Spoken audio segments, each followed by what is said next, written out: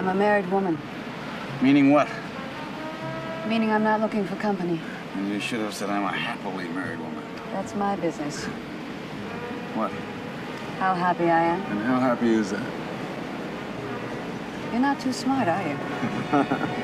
I like that in a man. What else do you like? Lazy, ugly, horny? I got them all. You don't look lazy. Tell me, does chat like this work with most women? Some, if they haven't been around much. I wondered. Thought maybe I was out of touch. I might buy you a drink. I told you, I've got a husband. I'll buy him one, too. He's out of town. Your favorite kind. We'll drink to him. Only comes up on weekends. I'm liking him better all the time.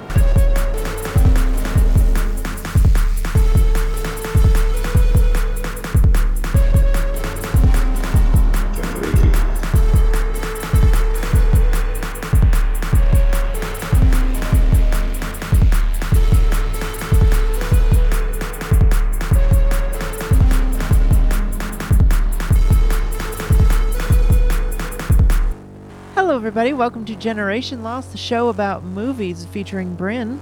And Jeremy. That doesn't take itself too seriously. And this month, it is the Dark Council's steamy, sexy fuck brewery. And we are Very on, nice. We are on week 2. I really wish I had made a sexy version of the song, but I couldn't figure out how to make a good saxophone sound. And yes. you kind of need it. You kind of need a saxophone, yeah. Because there's like the obvious, like, yeah, it's got to be like a Kenny G sort of. Yeah. Yeah. Damn. I have a friend who plays clarinet really well, but then I'd have to like get him to record it. It'd be a whole thing. Yeah. I didn't have time. Maybe next time. Maybe next fuck brewery. Yeah, maybe it'll become a tradition. It is Valentine's Day. That's true. This month, not right now. But it's a nice time for some steamy stuff. And boy, do we have a steamer here. for at least some of the movie. Right. The first half of the movie is fucking pretty horny. One of the more horny movies I've seen in a long time. We were talking this week about Body Heat, but we are not going to talk about it yet because at the beginning of Generation Lost, because we can't, the show about movies that doesn't take itself too seriously. And remember, it's not about not taking movies too seriously, just ourselves. True. I mean, it is a little bit about movies also, but it's, it's more that we don't take our opinions it's more about too ourselves. seriously. Yeah. You can take some movies kind of seriously. It's all right. But not too seriously. I'll take them a little too seriously sometimes. Yeah, actually, before we do that, before we start taking them not seriously, we got to talk about what else we watched this week. And Jeremy, I will ask you, since you actually have something to watch that you watched, what did you watch this week? Bryn, thanks for asking. You are welcome. This weekend, I treated my son to not one, but 2 different movie days. Wow. We had, I think I've told you about this already, that like my nephews, all of them don't watch movies. They all like, short form stuff. They don't watch full length movies ever. And I credit this to having been introduced to short form content early and their parents not putting enough emphasis on the importance of long form content. So I'm trying to introduce Nico to movies as a thing that is different from a show. Sure. Do you understand? Like, absolutely. I will, like, if he refers to it as a show, I will tell him, no, this is a movie. Like, I want to make sure that he understands the difference. And I find it weird that you care about that distinction, considering the nature of our show. Well, it just I wouldn't had it not been kind of like brought to my attention as something that is kind of becoming an issue with kids. And so we have movie time where like we will watch a movie in its entirety. He gets more screen time than he normally would, so we can finish the movie.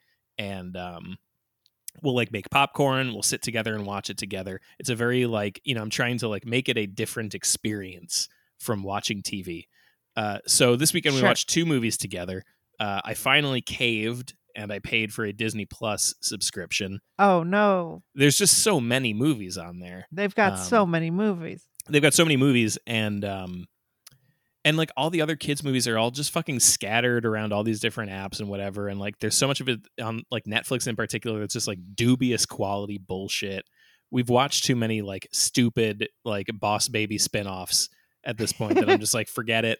We're just getting Disney Plus and we're watching Disney movies for a while. Sure, So this weekend quality movies usually. we watched 1995's A Goofy Movie. Oh, a And goofy we watched movie. 1967's The Jungle Book. I was just singing that. What song? The ape song.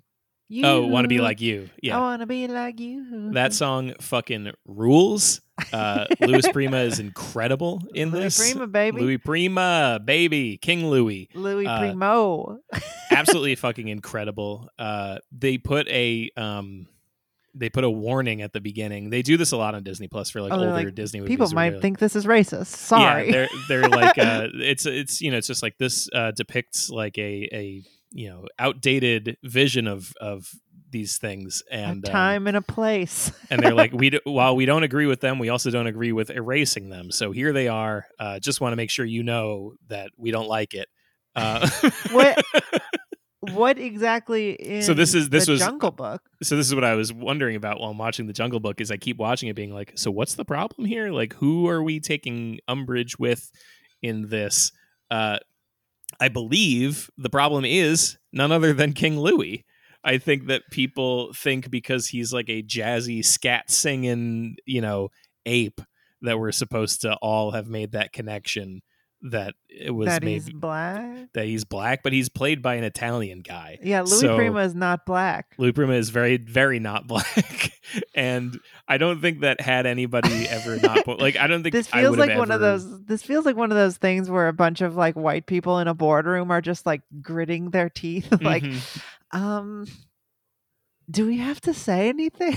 Is Can it we racist? not talk about this? Is it ra- racist for an ape to have too much sauce? Is that the problem here? Like, he's just too fucking cool and also an ape at the same time. So they're like, we want to get out ahead of this one. We're not saying that King Louis is a black guy. We weren't saying that. We didn't assume that.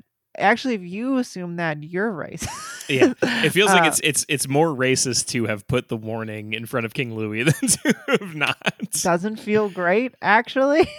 Um, 'cause and then it's not like he's a caricatured monkey. no, They drew him as an orangutan. yes, It's not like there's no like- like racialized features there. There's no like Dumbo. Dumbo Yes. needs the warning. Dumbo needs the warning. There- Lady and the Tramp needs the warning. Wait, for what? what? There's like the Oh, Siamese, the cats Siamese. that Yeah, have yeah. like the big teeth and stuff. Oh yeah, I forgot yeah. about that. There's all sorts of stuff in the Disney repertoire that definitely needs the warning. I just This one I feel like feels a this little- one feels it's an edge case, I mean, I don't know. Maybe they were making those jokes to themselves. Yeah, and maybe if I were like an older black guy, maybe I'd be watching it and being like, this is maybe they're like old stereotypes that we don't know anymore. This is jive coded. Yeah, I don't know. I didn't get it really, but fucking sick movie otherwise. Animation, movie, yeah. beautiful, songs incredible. Man, other- I was watching. I feel like the Jungle Book is, you said 1967, right? Mm-hmm. So that's like right before the. I've always thought of the Jungle Book as the beginning of Disney's laziness. Like after Walt dies and they start like not putting as much effort into the animation. Right. When it starts going to like Aristocats and all of those Sure. middle ones there that people complain about the animation not being as good as like say Pinocchio or Snow White or whatever. But I was watching that scene. I just had the song stuck in my head this week for some reason. Mhm. And I watched that scene and I was like, God damn, the animation is so good. Like every like little fiber of of his Yeah. fur is like swaying around at like the correct motions. It's all on the ones. It's It's so sick. so good, and that people do say that it's worse than like say Pinocchio, and Those people are wrong. it like kind of is in terms of animation. Like the amount of technological like pristinity that they were doing was a little more in Pinocchio, and this one's like a little sketchier, but it's still it's leagues ahead of anything Yeah. now. So, It's still great. So I want to breeze quickly past a Goofy movie. It is not as funny as I remembered it being. It's not as enjoyable as I remembered it being. However, there is a lot of really enjoyable stuff in like how dramatically they depict Goofy. I really love like these like these like really like somber and solemn and intense moments between him and his boss, where like there's like a great scene where the boss is like suggesting that maybe Max is lying to Goofy about something, and Goofy's like, "No, Max would never do that." Yeah. And like you just see his face is just like so forlorn, and he's like so lit cute from below by the glove box light, and it's just like incredible stuff there. But I think overall I just didn't laugh at as much as I wanted to.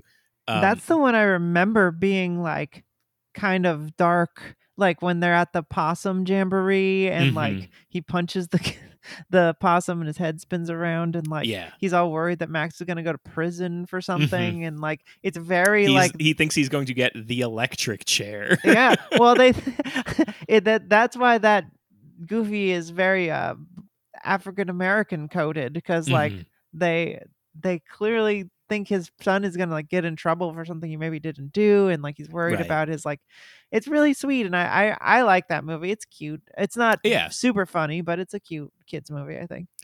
So the other thing that I watched this week was an adults movie. I watched 2023's The Holdovers.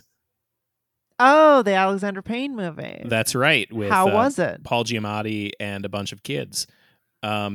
Really good. I liked it a lot. Really good. Yeah, it's nominated for an Oscar, right? It is. It's nominated for Best Picture. I think probably director and lead actor and all that sort of shit too.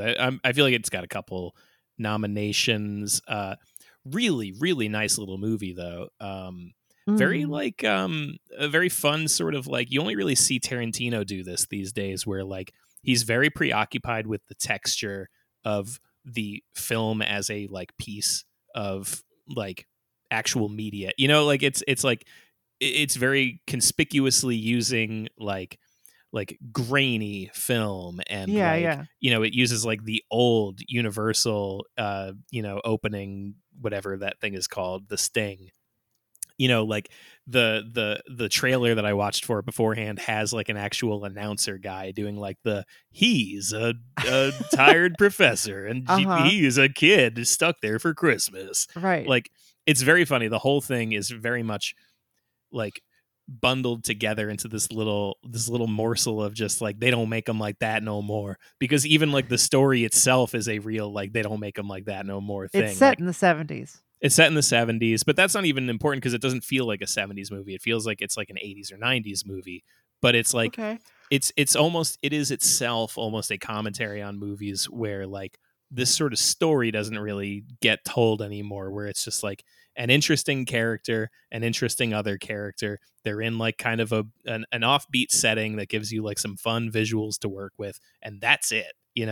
It's literally just like the story is that it's a private boarding school in New England where Paul Giamatti is a teacher, and he's like the hard ass, pain in the ass, like mean teacher who everybody hates, who like relishes in like ruining people's days, and like he's like showing up to class being like okay, pop quiz, and everyone's like, oh come on. He's like, all right, fine, if you don't want a pop quiz, then we'll just take the midterm now, and like like he just like relishes in like ruining people's time. And then there's a bunch of kids who get stuck there over Christmas because their parents don't, have the means to bring them home. So they stay at the boarding school over the 2-week Christmas break. There's a teacher who gets assigned to take care of them. Paul Giamatti gets the short straw this year, so he's the guy in charge, right? Yeah. And it's just kind of like a very simple setup that you don't really see a whole lot of anymore. Where it's really just kind of like throwing characters into a little situation where you get to see them bounce off each other. You get to see kind of, what what different crevices and nooks and crannies you can find in this character's, little mannerisms and whatever, and like how can they find similarities between each other, how can they like root out each other's little secrets and stuff, like it's just a really nice little movie. It Sounds lovely. you get a lot of good comedy in it. It's a lot funnier than I expected it to be. I expected it to be funny, but not as funny as it was. Oh, really? Why did pretty you... touching too. There's also just like a very interesting like extra element of it too, where it takes place during the Vietnam War. Okay. And like, so one of the main characters is the woman who runs the cafeteria. She's an older black woman whose son went to the school, but he only got to go there because she worked there, and he went to Vietnam to try to, serve a couple years duty so that he could, get out and pay for college, but he died over there. And so that kind of like hangs over the whole movie, is like this woman is mourning the loss of her son. It's her first Christmas without him. And she's like a side character. She's like not one of the main ones. But she's definitely there for the whole movie. But this is just kind of like hanging over the movie the whole time, is her like insane grief that is just unbelievable at times, just bubbling to the surface. And then, the rest of the movie is about Paul Giamatti's relationship with this one student who is the only one left behind for Christmas. And it's just kind of this interesting thing that like pokes its head in every so often that you just forget about for a while, and then it comes back, where like like the kid is rich. He comes from a rich family. He's at an elite prep school, right? Like, so he's not going to go to Vietnam. And Paul Giamatti like comes from a background where like, maybe if circumstances had led him there, he could have ended up in Vietnam, but probably not also. He's a stealing valor kind of guy. Well, but like he's like a little older, and he's a little more able to like, reflect on like where his privilege has landed him. And like, you learn a little more about kind of like the trials and tribulations of his life later on. But like, ultimately, like he is also from a privileged position, but he's able to recognize that. He's trying to teach it to this kid. And it just kind of rears its head every so often. Like they're at a bar, and the kid like is like mouthing off to some dumbass at the bar, and the dumbass is like, going to pick a fight with him. And like it gets out of hand. The kid, goes to hide with Paul Giamatti, and Paul Giamatti is just like, "Hey guys, let me buy you a beer. Leave the kid alone." And they're like, "Okay, great." And they're leaving, and the kid's like, "Why'd you buy that asshole a beer? He's such a fucking dick. He was gonna hurt me." And then Paul Giamatti's like, "Did you not notice like his fucking hand was blown off? You know a lot of guys who go to the prep school who had their fucking hand blown off. Like where do you think that guy just got fucking back from?" And they're just like they're not very frequent, and it's not definitely one of the main flavors of the movie, but it's like a nice little undertone that you get gotta every so include often. it if it's the 70s. Yeah, it's happening. Yeah, it's all around. So good movie. I liked it a lot. Definitely a recommend. Not better than Killers of the Flower Moon or nothing like that, but a good, nice little movie. Do you think it deserves a Best Picture nod? Definitely. Yeah. I mean, if fucking Barbie's on there, for sure. Well, I don't think Barbie. That should be there. That movie sucks. In terms of the movies I've seen so far this year, definitely yes. I think even in a 5-horse race, I still probably would at least support it. But I haven't seen all the movies this year, so I couldn't say for sure. Well, we'll get there before the end of the year. I must know, what else did you watch this week? Well, I am still in the middle of I went on a plane month. So as you know, I watched a couple movies. One of them was Barbie. The other movie I watched that I wanted to talk about was No Hard Feelings. Mm-hmm. Another They Don't Make Them Like This No More movie. Another 2023 kind of retro movie. It's not, one thing I was getting distracted about while you're telling me about The Holdovers was they invented 70s style title cards for Focus Features and Miramax. Huh. They had to hire a designer because they used the old Universal one, but then Right. Focus Features didn't exist in the 70s, Yeah. so they had to make a new one. That The same, rocks. That's awesome. same for Miramax, and Miramax liked it so much that's the one they're using now. So Oh, well, that. if you go see The Beekeeper in theaters, you will be seeing the new 70s Miramax card, which looks pretty cool actually. It I does don't, look very cool. it's nice looking. And why? Because The Focus Features one is so sick too. although I will say Miramax is from like the 90s or 80s, and their old one was pretty cool too. The one with like the laser, Mm. like that's cool too. I don't know. Um, the Focus Features one is also cool, but it's so 70s. Yeah. He did a great job, I think. Anyway, No Hard Feelings is not a throwback in that way. It takes place in current day. It has it doesn't try to pretend like it's from 2005 or whenever it's kind of referencing. Right. But it is a raunchy sex comedy. Mm-hmm. The movie is about have you seen this? Not yet. No. It's directed by someone named Gene Stupinski, Nice. who he directed or let's see. This is his second movie. He directed Good Boys, that like sort of it's like a couple of kids. It's like produced by Seth Rogen and Evan Goldberg. Okay. It came out in 2019. No one watched it. He like wrote Bad Teacher with Cameron Diaz and Year One with Michael Cera. So he's like a comedy guy. And it feels like it's very specifically like, let's make an American Pie for now. Right. No Hard Feelings is about this woman whose name is Maddie, and she is just a poor person, I guess. Like she drives Uber and bartends. She lives in Montauk. The whole thing takes place in Montauk, and she has to pay taxes on her home that she owns because her mom bought it and is dead. Her mom's dead now. So she's just poor but owns a house in the place that she grew up.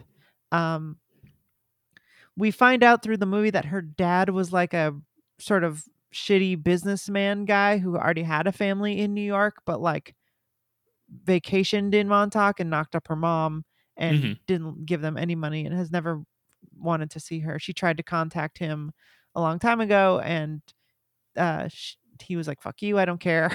Don't ever contact me again." So she's sort of a mess, has a lot of daddy issues, kind of just is the town like slut, fucks a lot of guys. Sure. Her car gets impounded, and so she needs a job. She can't work if she doesn't have a car. And so she takes this weird offer, and this is the sort of silliest thing in the movie, is like the actual setup for the premise of the movie is like these weird helicopter rich parents who like moved to Montauk and bought a big beach house, have this son who's going to college, and he's a big nerd. He sits on his computer and plays, RTSs all day. Right. Doesn't seem to have any friends. And he's going to college and they want to get him laid. So they're like, if you're a nice lady, a nice young pretty girl who will pretend to date our son, we'll give you this car that we have. And she's like, I need a car. What the fuck? Couldn't it have just been money? I know. The premise is already like kind of bullshit just to begin with, but like, I mean, at least like you could like believe me, in the heyday of Craigslist, I've been in some weird, like I've seen some weird posts. I've done some weird jobs. Like there were definitely people who I've heard about done some shit like this, but the car is kind of like, come on. I think it's supposed to be funny that it's just like an old Buick, because he gets a new car and that was like his car, and it's like the car they had before, and they're just like, yeah, I don't know why they don't also include money here. they strain here to get this set up. So anyway, she's supposed to fuck the kid, and he's 19, and Mhm. he works at he volunteers at an animal shelter. Um and so she meets with them. They're like, no one can ever know that we put you up to this. It seems like a huge ask, but there has to be money on top for this anyway. So I don't know why they don't just make it money. It's really the only Yeah. reason is because when he does find out, he destroys the car, and it's kind of funny. Mm. So it's like they kind of wrote themselves. There's a lot of very plotty things. It's not a very smart movie. Sure. It's not supposed to be. It's not supposed to be. So the movie is funny for a little while. Mhm. Um, I think my big issue with the movie is that so she starts to try to, seduce this kid, but it's like a cartoon. Like she puts on like a really skimpy dress and goes to the animal shelter and is just like, I'm gonna fuck you. Like doesn't try to be cute or a nerd girl. Like there's so many more funny ways she could have like misunderstood the way to do this. Um that aren't like so Ren and Stimpy over the top. Like Mhm. this doesn't feel to me like an American Pie misunderstanding. It feels like like a Ren and Stimpy like so ridiculous that it doesn't really translate as funny to me. She like literally is kidnapping and trying to rape him. Uh-huh. uh and but then it's because it's a comedy, they like just kind of move past, and she's like, I just thought you were cute. And I will say one thing that is good about this movie is that all of this stuff is very shockingly saved by the kid. Mm. The 19-year-old they got to play this guy who I don't think has been in very many stuff. Andrew Barth Feldman is so good at playing a realistic nerd, um, who has real emotions and a real kind of sense of himself. I don't know. I think he does a really, really good job. Um, and kind of saves the movie for me in terms of the Mm. emotional core of it. I think Jennifer Lawrence is funny, but anytime you're supposed to like care about her, it completely falls off the rails because she's such an asshole. She's such a cartoon character. Um, when they start doing the slow music where you're supposed to like care about her as like someone who has problems that she's trying to fix, it's like, I don't want this in this movie. Mhm. Why is this in the movie? And the big problem with the movie is that they do way too much of it. um at a certain point it kind of has like rom-com beats because there's nothing else to follow with a movie like this, and then they really start going off the rails because it's like they can't fuck, like they can't really be in a relationship. He's a 19-year-old and she's like 32. Right. um it's like weird and creepy, and they acknowledge that and want to play it for laughs, but then they also kind of know it's too creepy for them to like actually fall in love, so their friendship feels very strained and weird. Uh-huh. um so it's hard because it's funny when it's trying to be funny. There's like a couple really funny scenes, Yeah. like when she's like trying to get him to go skinny dipping and she really doesn't want to, and then these kids who are his bullies like come to take their clothes, and then she just rushes out of the ocean completely naked and starts beating their asses. uh, is very funny, and it's really raunchy, and there's a lot of like stuff like that would have been in a movie from that era that you're just like, wow, okay. I'm surprised uh, they were able to, like, how full nude are we talking about here? Like, Nude. I'm surprised they were able to do that without an NC-17. I mean, yeah, I don't know. Uh, she's naked. Uh, it's not sexual at all. She's just naked. It's Right. funny. Um, yeah. So I think the stuff with her like daddy issues, where she has to get over it, and the kid like helps and stuff. It's just like, okay. Mhm. And then there's a lot of stuff when he finds out about the whole scheme, like he's really mad about it, and then like there's a whole like kind of turns into him getting revenge on her, and that stuff is kind of funny, but then it gets a little too serious. It's just like it always gets a little too serious is my problem Yeah. with the movie, is that American Pie works because the most serious it can get is like, I actually really like you. Yeah, I was gonna say, like, the furthest they ever go is like, oh man, we're not gonna see each other as much when we go to college. Right. And it's like they can do the little, oh, we're having an emotion. But the setup to this movie is so insane that they like can't play it straight without making it Right. really dark. So it's in places pretty dark. And it feels really jarring. And then it makes you think about like how appropriate this is, and how like if this was the reverse genders, that it would be really inappropriate. And it's like just kind of gross, and she seems like an asshole and a bad person, and you don't care if she ever wins and has a nice happy ending. So it's about as mid as I thought it would be. Mhm. I was glad that I actually really had some pretty hard laughs. It wasn't not worth watching, but I can't really recommend it. Like if you are so desirous of a comedy that will make you laugh, I think you can go for it, but it's not like a good movie. It's got some funny parts. Yeah. And I just once again want to give more credit to this kid.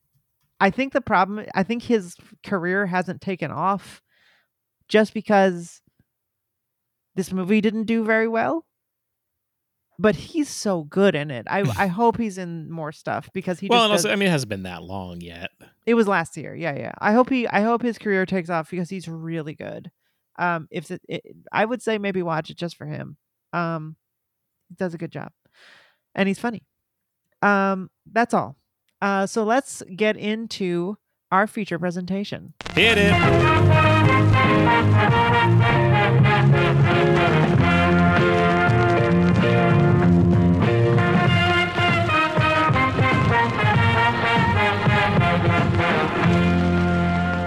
Movies, popcorn. It's time for our feature presentation, which this week is the Lawrence Kasdan debut picture, featuring Kathleen Turner in her debut picture from 1981. It is the neo-noir erotic thriller film Body Heat. What, have you seen this movie? No, I've never seen this. I've never heard of this. So I actually have a very, very strong memory of in 1995, it's in the first thing in the Wikipedia. In 1995, Empire magazine named it one of the sexiest movies of all time.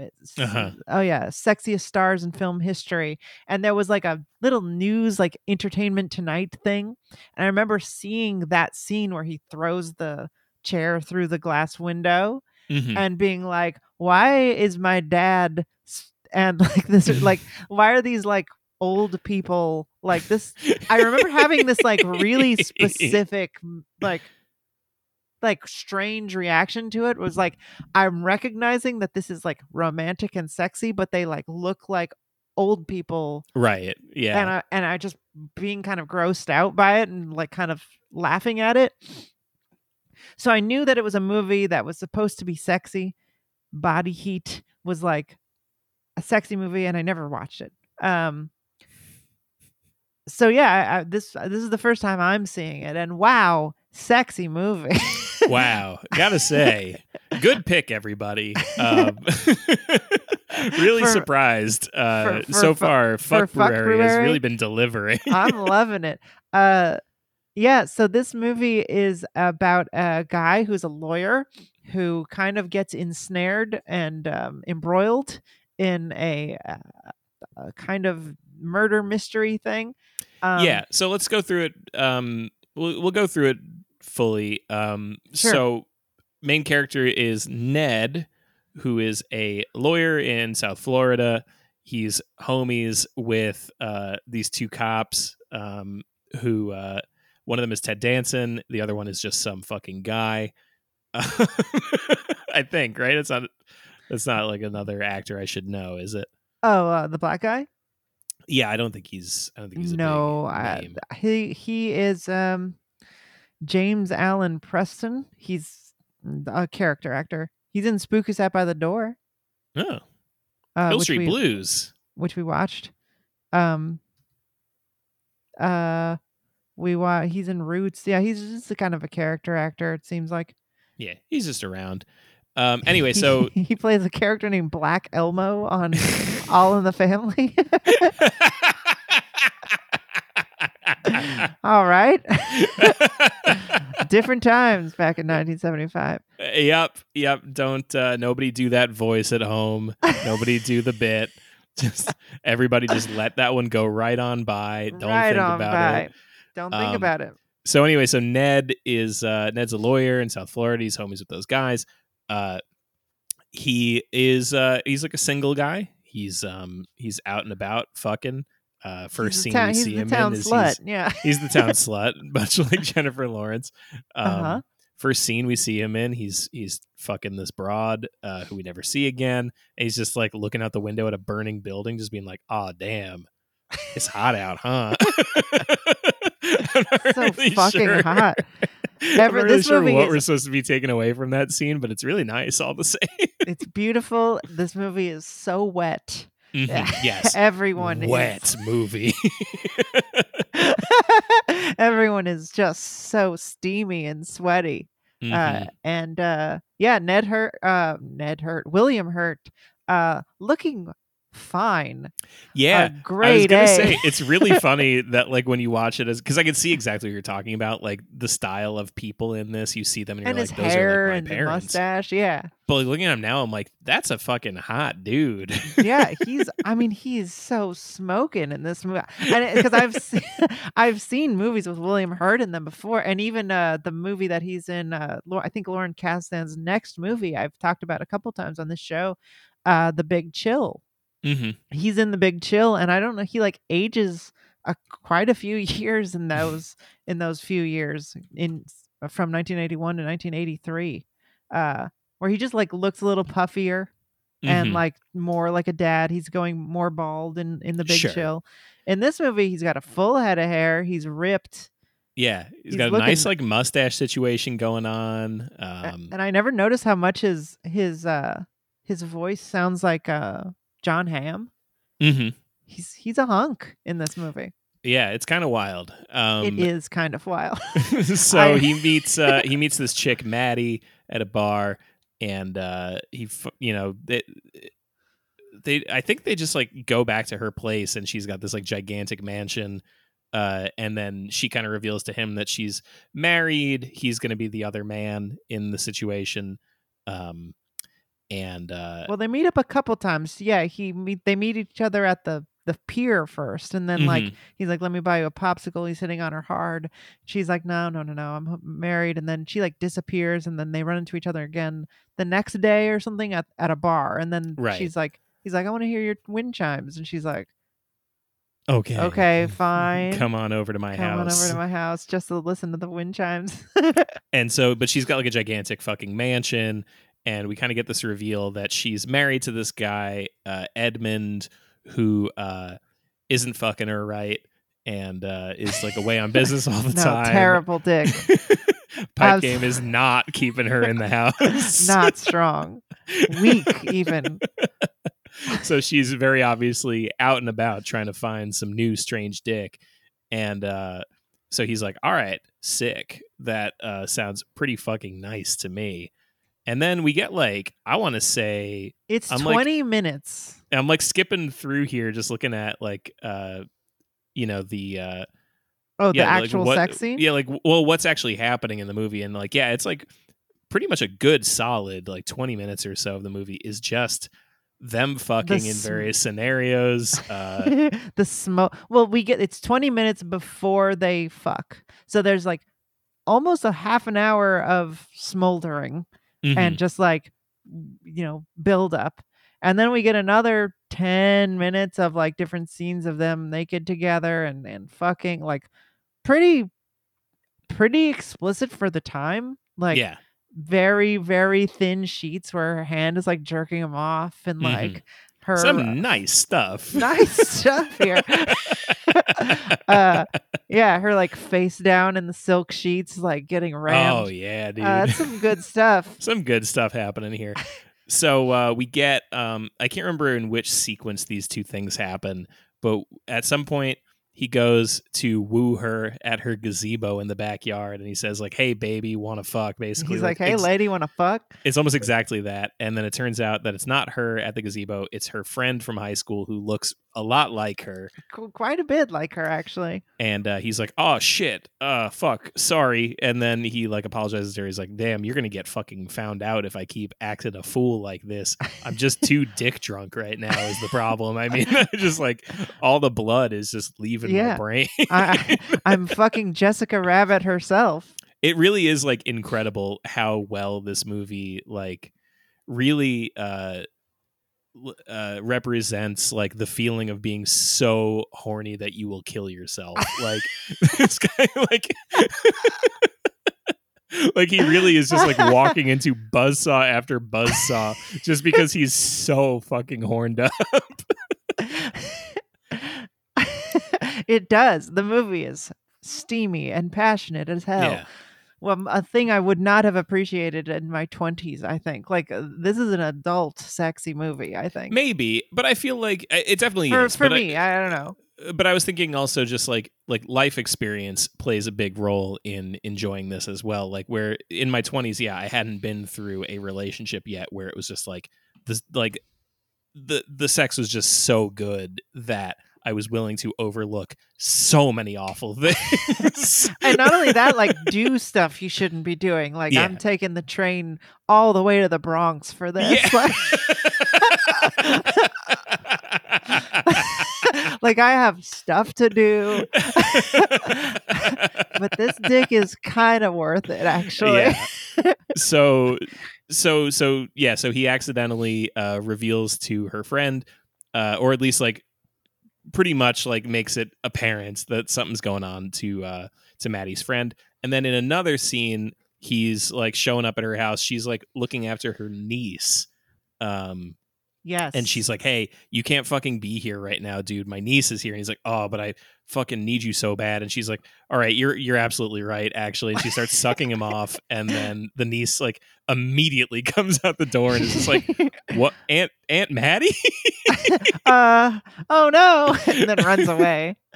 So they've been found out once again by a relative. Yeah. Or not a relative. I mean, the kid is a relative. The other girl is not a relative. Right. So then, we're kind of through this sequence. At some point, they like accidentally run into each other at a restaurant, and Edmund meets Ned and kind of like does this whole like, if I thought my wife was fucking around behind my back, I'd probably murder the guy, the pussy that good. I'm not trying to fucking let anybody else in on it. And you kind of think like, oh, maybe he's like onto them, but he's not. He's just a weird guy who's saying that. He's a weird guy.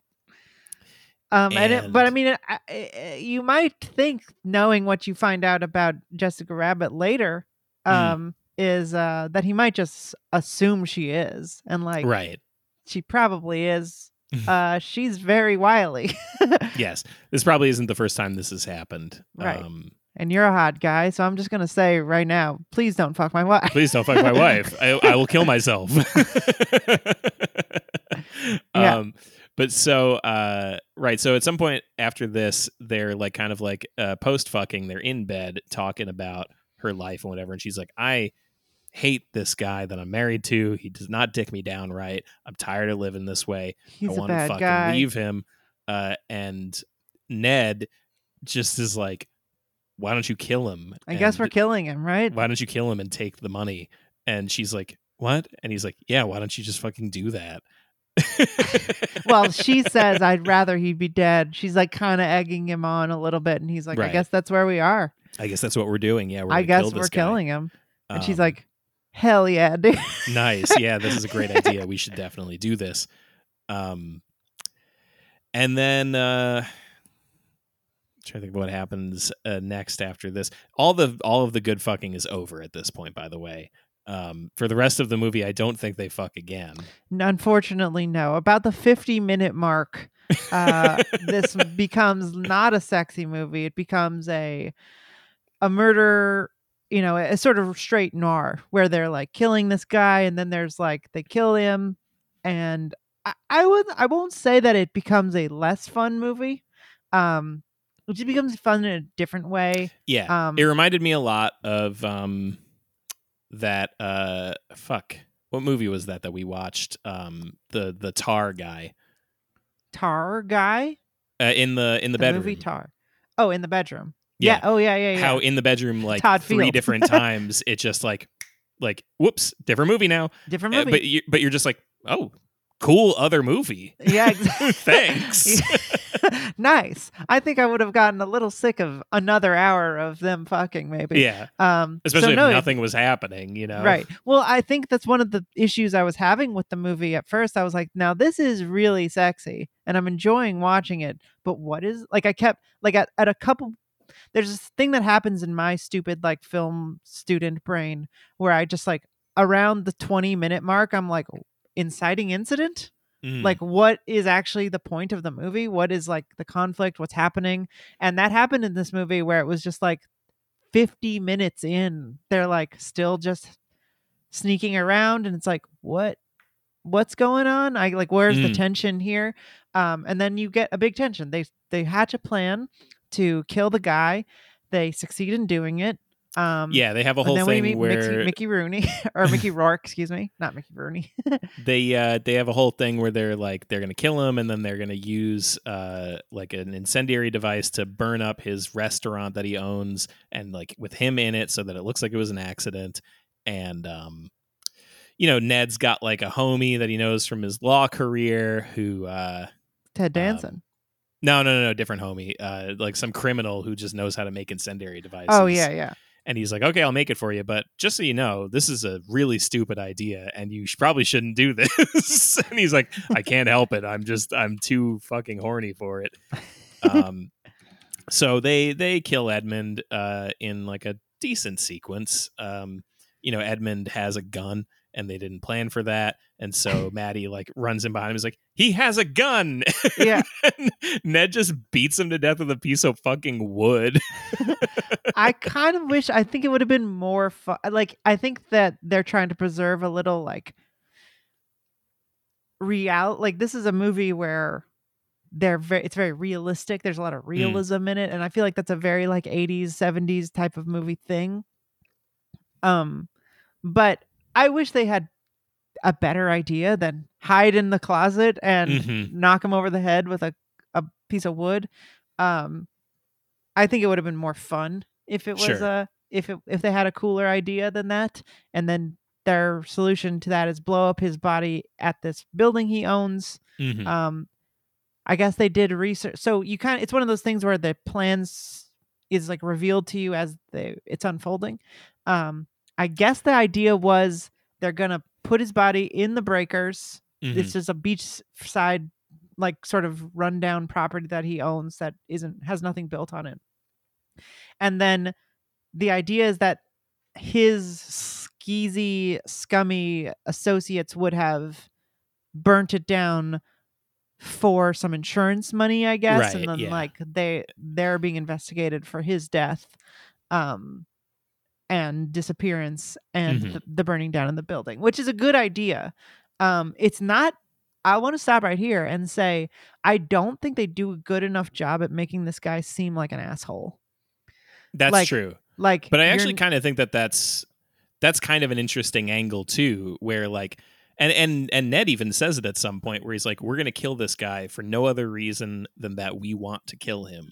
And we need to kind of like be at least somewhat okay with that reality, and like we can't ever say like he deserved it, because he didn't, not for this anyway. We're just doing this because we're horny and we want to keep fucking, and this can't go on like this anymore. Well, I guess what my problem with it is, that is right, and I like it, but I I think the problem is like, why doesn't she just leave? Like they don't have the conversation where it's like, divorce him, and she's Well, they like, no, do. I They do. need the money. No, but that's the thing is, so they have a prenuptial agreement. So their prenup outlines that if she divorced him, would get nothing. So she's like, we have to also, before we kill him, we need to write up a new will, because otherwise, like, what is it? It's like she's supposed to split the money. He doesn't care. Like she's just greedy, and like she asks to like do the will so that she'll get more money, and he's like, no, nothing weird can happen. He's like, Ned is very smart, and he's like, no, this is a stupid idea to write a new will for the guy right before he mysteriously dies. Who do you think they're going to be fucking looking at? And but she does it anyway, and she forges his name on there, So immediately everybody's looking at him, but he's like, oh, but I'm so fucking, I can't. That's the one. This huge violation of my fucking. That's the one where I think it goes too far. Where I'm like, I can't follow Ned. I can't relate to Ned being like, I still trust her, even though you did the exact thing I literally told you not to do, behind my back, and forged my you. Yeah. Committed felonies and not just broke my trust, but like, you're crazy. Yeah. Like that's so crazy for her to do. But she did it. And then he doesn't try to like play defensive. Like there's never any point until like the very end where he's like, oh, she's going to fuck me over again. No, well, he doesn't realize it until a while. And he's like, I mean, he's definitely like trying not to realize it for a long time too. Right. But he, so he starts playing along, and he's like, well, I have no other choice really but to play along. Oh, and there's like, because of the way that he prepared the, because of the way that she actually did the paperwork for the will, it becomes null and void. And then because of that, it actually means that everything goes to her now, which is like an interesting little thing. Right. And also so clever of her to do research on him that he'd made that exact mistake before in a case in the past. So it looks like he actually could have made that mistake again. Right. So devious. Such a femme fatale here. Yeah, I love it. Yeah. So Ned's buddies, the two cops, they end up starting to kind of catch on to how sketchy this all is, because he's, now Ned is like, openly dating her, and they're like, dude, this is so stupid. What is wrong with you? Don't date this woman. Yeah. Everybody's gonna be looking at you. Ted Danson is just like, are you out of your fucking mind? Don't do this. Don't fuck her. And like over the course of the rest of the movie, like he keeps being like, look, this guy sucks and he deserved to die. But like, I need to tell you, like, you look so sketchy in this. Everybody's looking at you like you did it. You probably did do it. And I just want to help you out here. So please fucking just stop walking into buzzsaws, please. But he just keeps doing it. Can't stop the pussy too good. Yeah, there's like some stuff with like there's like a pair of glasses that they expected to find on Edmund's body, but that they don't. They can't find Marianne, the high school friend who is supposedly an alibi. A great one is that Ned's alibi for the night is that he's at like a hotel room in Miami, and they're like in a Miami different city. But they're like, the hotel records show that somebody tried to call your room multiple times and nobody answered. Which is such an awesome way to fuck somebody's alibi that trusted you. So does that the implication that she did it, right? Yes. That she just sat there and called him like 5 times so that it would prove that he wasn't in the room. So fucked up. She's such a bitch. And so at this point, he still isn't fully like, oh, damn, like, this bitch is definitely trying to frame me. The thing that finally gets him is he runs into like another lawyer that he knows, and he's like, hey, this chick has been asking around about you, and I gave her your number as a referral for your law business. And he's like, oh, what else did you tell her? And he's like, oh, I also told her that you like fucked up that one job that one time. Yeah. And so he pieces that together with some information from his sketchy friend that that somebody has been trying to like build a firebomb to open, to like blow up when you open a door. And then Maddie like calls him and she's like, "Hey, we found the glasses. Now that we can like plant them somewhere, and that'll, that'll be the final piece of the puzzle. They're just behind this door." And he's like, I don't know. But he even to this point, he like shows up and he like almost opens the door. He like looks in there. He sees the string. He like, knows shit. all the information we know. He sees it and he's like, oh, that's the firebomb. He goes back and then even still almost goes and opens it again. Drunk on the pussy. Yeah. So then Maddie shows up closed, and Maddie shows up and he's like, all right, bitch, like the jig is up. You go open that fucking door. And then she goes to open it. And then even then he's just like, wait, no. And then the house blows up. And then we get like a fade to he's in prison now. He's gone down hard. Yeah, for he's this the most crime. bamboozled man in the history of the 80s. And the thing that's funny too is that he keeps like, he's like trying to prove his innocence. He's trying to prove like what Maddie did and whatever. And it's like, buddy, you are the one who fucking killed the guy still. Like, there's no amount of proving this that's going to change the fact that you killed the guy. Yeah, your fingerprints are all over it. I mean, he's probably a lawyer. As a lawyer, he's like, well, she did all of the stuff I did.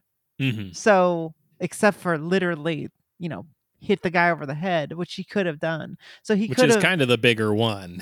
He could be arguing, like, if he could prove she was alive, mm-hmm. he could probably like do a deal to turn her in to testify against her and say like, well, I just introduced her to the bomb guy.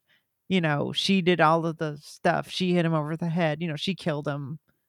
I was an accessory, but I'm like getting a deal to shorten my sentence or something. Like he wants out, and he's pretty annoyed that he's right peeved. Yeah, and he doesn't believe she's dead, but his lawyer is like, the fucking teeth, the dental. Oh, that's records. right.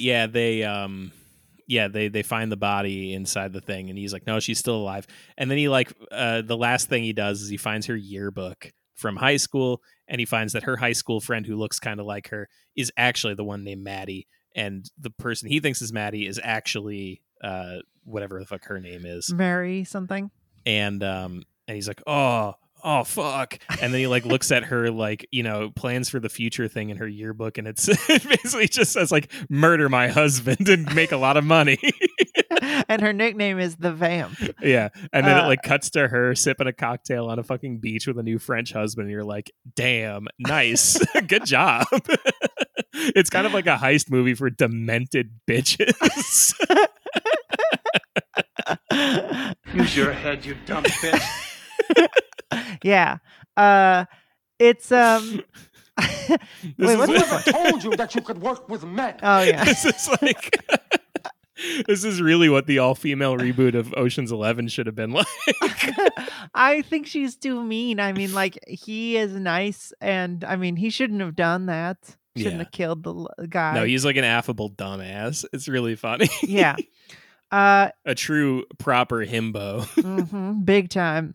This movie's very good. Yeah, I liked it a lot. This movie's a lot of fun. And I was watching this movie, and I was just like, I kind of see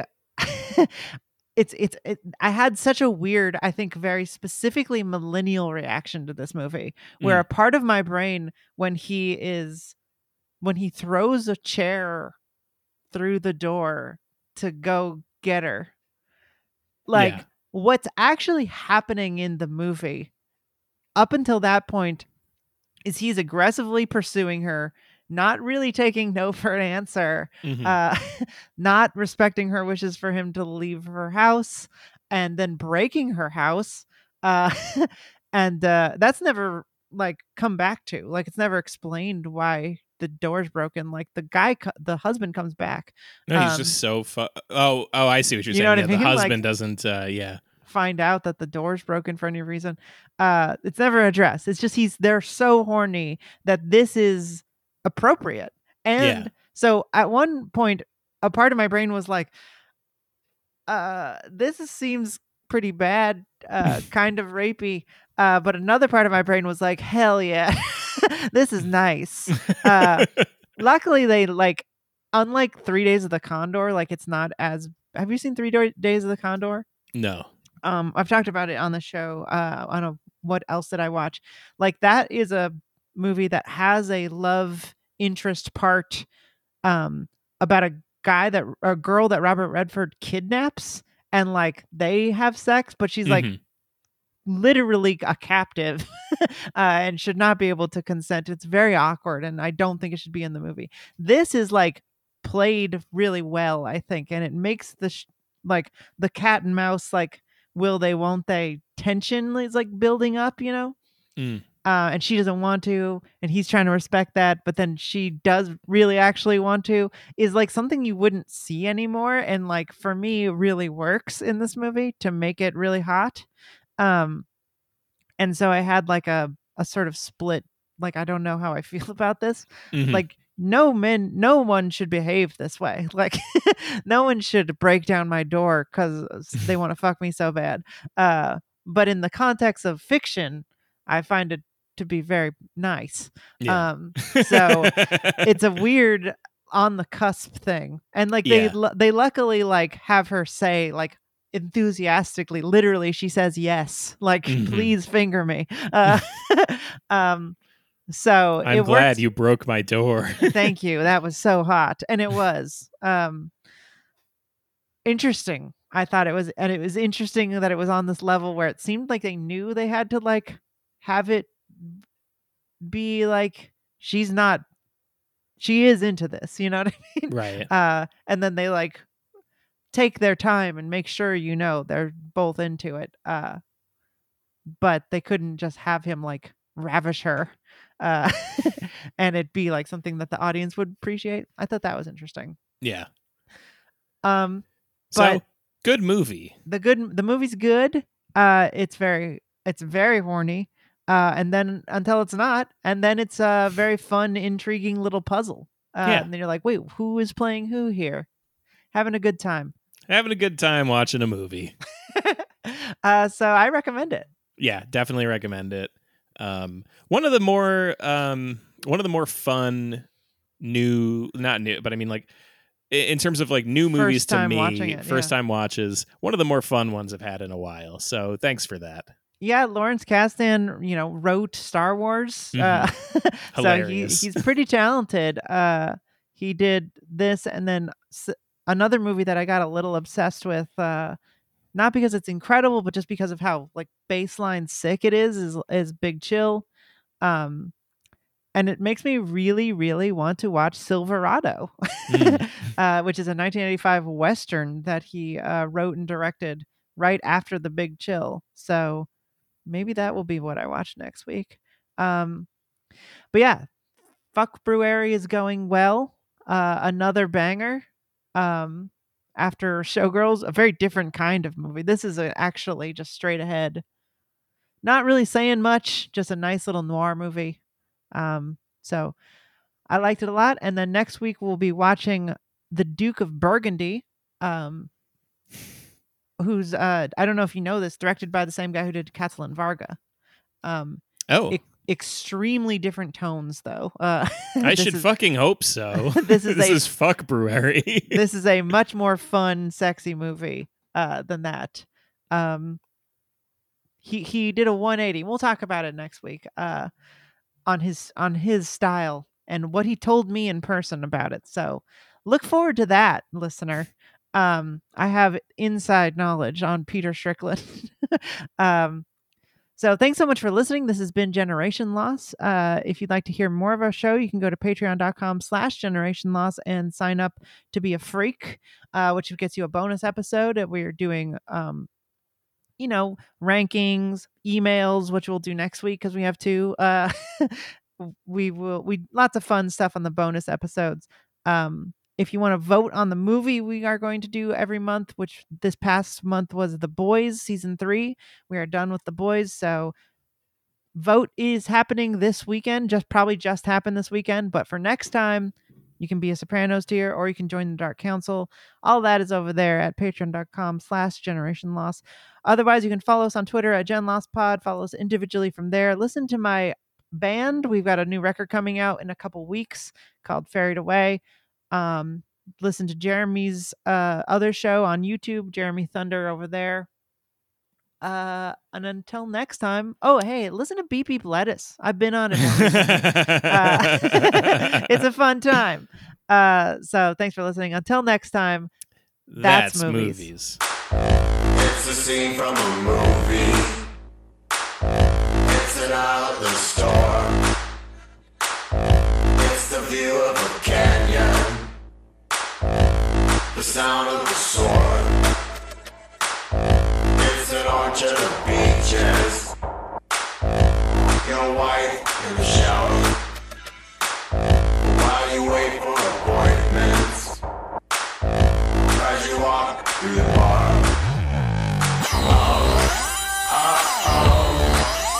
Erection.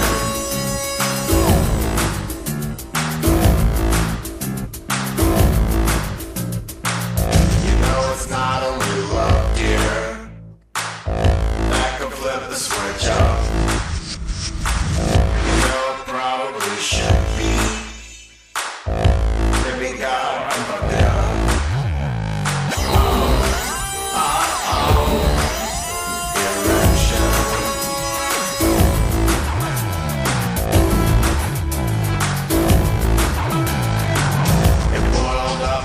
Tower, a monument in the park. It's the cock of a rifle, a memory in the dark. You tried to keep it a secret, and now the world's gonna know. You tried for perfection, but then erection.